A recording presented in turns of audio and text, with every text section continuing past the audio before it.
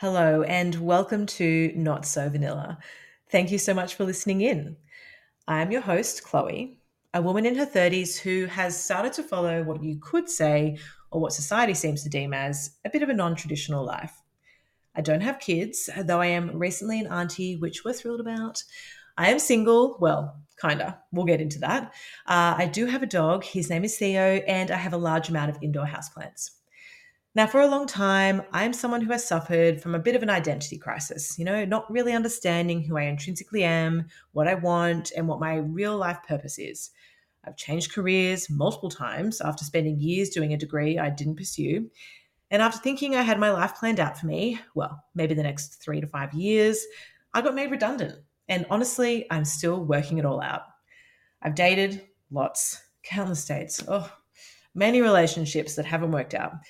Sometimes I like to think I'm the equivalent of a good luck chuck. I look at my past relationships, they're all loved up, married, and I'm like, I'm really glad that I set you up for your future. So good for you. I've loved more than once. I've had my heart broken and I've broken others. I've struggled with my sexuality, and only now in my 30s have I really come to terms with that and am finally okay with it. And I've made mistakes, some terrible life decisions. Those big ones where you learn, I'd say, the best life lessons. And as my mum likes to say, I'm always someone that has to learn the biggest lessons the hardest way. So there you go. Recently, I would say over the last few years, after I clocked 30 really, and especially over the last 6 months or so, I've spent a lot of time doing all this inward work on understanding who I am and acknowledging it. And I feel that I'm now at a stage where I have almost fully accepted myself, but it has taken a hell of a lot of work to get there. What's really important to me now, though, is being able to express my most authentic self. Whether that's romantically, in relationships, friendships, business, work, life in general. And I want to be able to open up a platform or a community, a space, whatever you want to call it, for people like yourselves who want to live their most authentic life too. Perhaps you're struggling to be comfortable with who you are or want to be. Maybe you don't even know what that is yet. Maybe you're also going through an identity crisis. Maybe you're feeling a bit lost. You're at a crossroads. You're not sure where your life is headed, and you're not really sure how to take control of that. You might have these crazy dreams that have always seemed so far away or so far out of reach, but what if they're not? You deserve to live your life exactly how you want to live it. And this is what I want to educate you on and help you through on this podcast. So, a little bit more about why this podcast, why have I jumped on here and decided to speak to the whole world? I've always felt that I've had a voice. Well, obviously, I've got a voice, science, but a voice for people that don't feel like they necessarily follow that straight and narrow. The ones that have been called crazy, the wild ones, the ones that always have a good story, guilty as charged. But also, I'm here to talk about those topics that we're not meant to. So, up until now, I guess I've never really known how to express that, but I thought, stuff it. Let's talk about it. Let's get it on a podcast. Let's have some conversations. So, maybe you've been dating your whole life, but nothing has really stuck. Maybe the life of monogamy isn't for you. Have you ever thought about an open relationship? Maybe you have, but you don't know where to start or you don't know how to manage that. Let's talk about it. Or maybe you're just not attracting the right people because you don't even know who you are yet or what you really want. So let's have that conversation. You might want to talk about your job, how much money you should be making. Let's talk pay rises. Let's talk salary. How much money are you making and how much money do you want to make? Do you know how to have those conversations where you can talk about your worth, bring your value to the table, and ask for what you should get or what you really deserve? Let's talk about how to structure those conversations and how to have that confidence to be able to walk in and really bring your value, as I said, to the table. Are you someone that's doing it all by yourself, but you still want a little protege of your own, or as I like to say, mini me? Let's talk sperm banks, donors, or baby catalogs. My mum would be mortified at that. I'm sorry, mum. Are you tired of the corporate slog? You want to figure out how you can turn those little passion projects that you have into reality. Let's talk side hustles. Are you someone maybe that's trying to struggle to fit it all in. You're trying to work it all out. You're meeting the daily demands of being that hustling, striving for better, being your best self, and what everyone else thinks you should be. Let's talk about balance, prioritization, and building the life that you want, not what everyone else thinks you should be doing. Now, this last topic, and it may come as a shock to you, may not, depending on whether you've looked at the title or the cover of this podcast, but here we go. We're going to talk about sex. Yep, sex, sexuality, owning that, lifting the hood, so to speak, talking about a sexual awakening and just being sexually healthy. And no, I don't mean getting your regular checkups. I mean understanding your own sexuality and what that represents for you. You know, this is a space for you if you want to talk about that, you want to express it. And honestly, like me, a little bit over this whole thing of not being able to talk about sex. Why can't we? I love that we are being more encouraged to speak more openly about it. It's one of the most natural things we can do, mostly. So I think it seems a little bit strange that we've been, I don't know, hushed about talking about it. You know, honestly, I feel that there are a lot of people out there that have these little kinks, hidden desires that perhaps feel a bit ashamed around, embarrassed, and they don't know how to be open about these desires with their partner, or really how to talk to yourself about it and be okay with what you really want. So let's talk about how you can have those conversations with your significant other and with yourself. Let's talk about what sex means to you, what you like, what your desires are, and let's remove all the judgment. You know, let's create a safe space. For the better part of my 33 years, I was in denial of my own sexuality. I'm bisexual, by the way, surprise if you didn't know that. And for the better part of my 20s, I spent all this time just feeling embarrassed, feeling ashamed, in disgust with myself. I just could not accept who I really was or what I really wanted.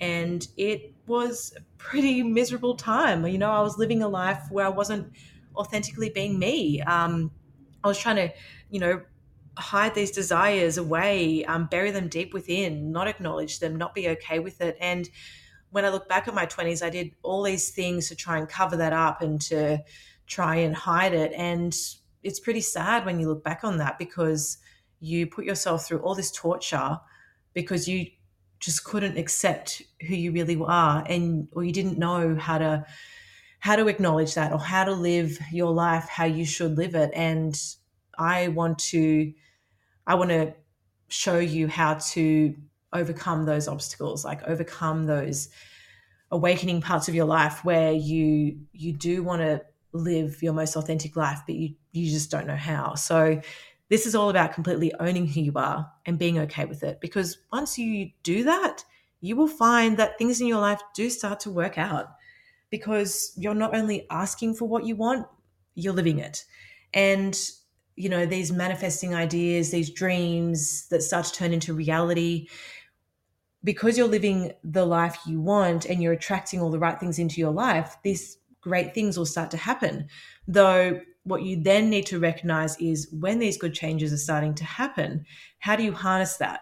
How do you take those great things and move forward with them? Because if you start to see good things happen in your life and you don't do anything with it, then it's kind of a waste of time. So you are the one that is in control of your life. You are the one that needs to take charge of where your life is going, because you're the only one that can make those real changes. You can't wait for it to happen. You need to move forward. You need to make it happen. So I guess the next part of this episode is talking a little bit more about me. Let's get into my recent self-discovery, which really was the turning point for me to start this podcast. Now, my friends will know exactly what I'm talking about when I discuss this, but we'll date it back to around September last year, when I took what has turned out to be quite the fortuitous trip to New York. Oh my God, the most amazing city. If you have not been to New York, you have to go. I implore you. It's one of those cities where you can't actually describe to anyone what it's like. You just have to go there and you have to experience it for yourself. So if you haven't been there, book a ticket. I've got some friends in Flight Centre. They can hook you up. Anyway, back to the story. So at the time, I was getting over a pretty messy heartbreak. It was one of those, on-off situations where I look back and I literally did everything that I advised my friends not to do. But of course, even if we can give the best advice to everyone else we know, it's nothing if you can't give it to yourself. And we are our own worst critic, right? It's it's so hard sometimes to look at yourself in the mirror and say, how or why am I letting someone treat me like this? Why am I putting myself in this situation? Why am I not taking my own advice? It's honestly it's the hardest thing to do, I think, at times. But, you know, we learn, we live and we learn, and you can't be too hard on yourself. But it is wild when you look back and think, if I was me right now, back then, I would have handled this so differently. But in saying that, those times in your life where you feel that you could have behaved so much better, or you weren't living how you are living now, those mistakes you made that you deem as mistakes needed to happen for you to be where you are today. You know, those times taught us those valuable lessons. They led us to the life path that we're following now. So if we acted as well as we think we could have acted now back then, we wouldn't be where we are today. We'd be in a completely different situation. Whether that's good or bad, as long as you can recognize that, that's what's important. So when you look back and you think of those moments where you were perhaps embarrassed, ashamed, or even baffled at yourself, be a little bit kinder. Be a little bit kinder to yourself. You know, you those times happen for a reason. They took you to where you are now.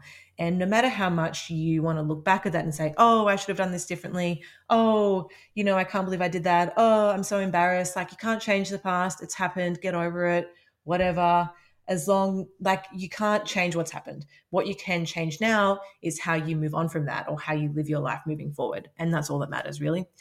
I know for me, if I hadn't gone through what I did in that relationship, I wouldn't have booked that ticket to New York, which then ended up being, as I said, that major turning point for changing my life for the better. So really, it all works out. You've just got to wade through the shit to get to the good bit. Anyway, back to New York. Oh, God, every time I think about that city, I get the chills. It was honestly one of those life-changing experiences, which I think we've all gathered by this point. I was able to completely shut the door on a chapter in my life and literally launch myself into a new one. Funnily enough, I was working for the company that just made me redundant a month ago, but we're going to get into that another time. It was the epitome of a solo trip, given my sister and mum joined me halfway through. But throughout the entire time, I was putting myself out there. I was going to bars by myself, restaurants by myself. I was having all these new experiences. I even got a tattoo. I know, so bloody cliche. I go to New York to get over some trauma, become a changed, better version of me, my own eat, pray, love, if you will. No shame, absolutely no shame at all. I loved it. I met some pretty incredible people as well. The people in New York are fantastic. Side note, women, if you're looking for a bit of an ego boost, get yourself over there. Trust me, you're going to have more phone numbers and connections that you'll know what to do with. I honestly think some of the Aussie men here should take a note out of the guys over there, because they're so much more forward. They just, they want to take you on a date. They'll just come up and ask you. It's extremely refreshing. So anyway, there was one person in particular, though, who has had an instrumental effect on me and who I am now as a person. He's probably listening to this and going, oh my God, I can't believe she's mentioning me.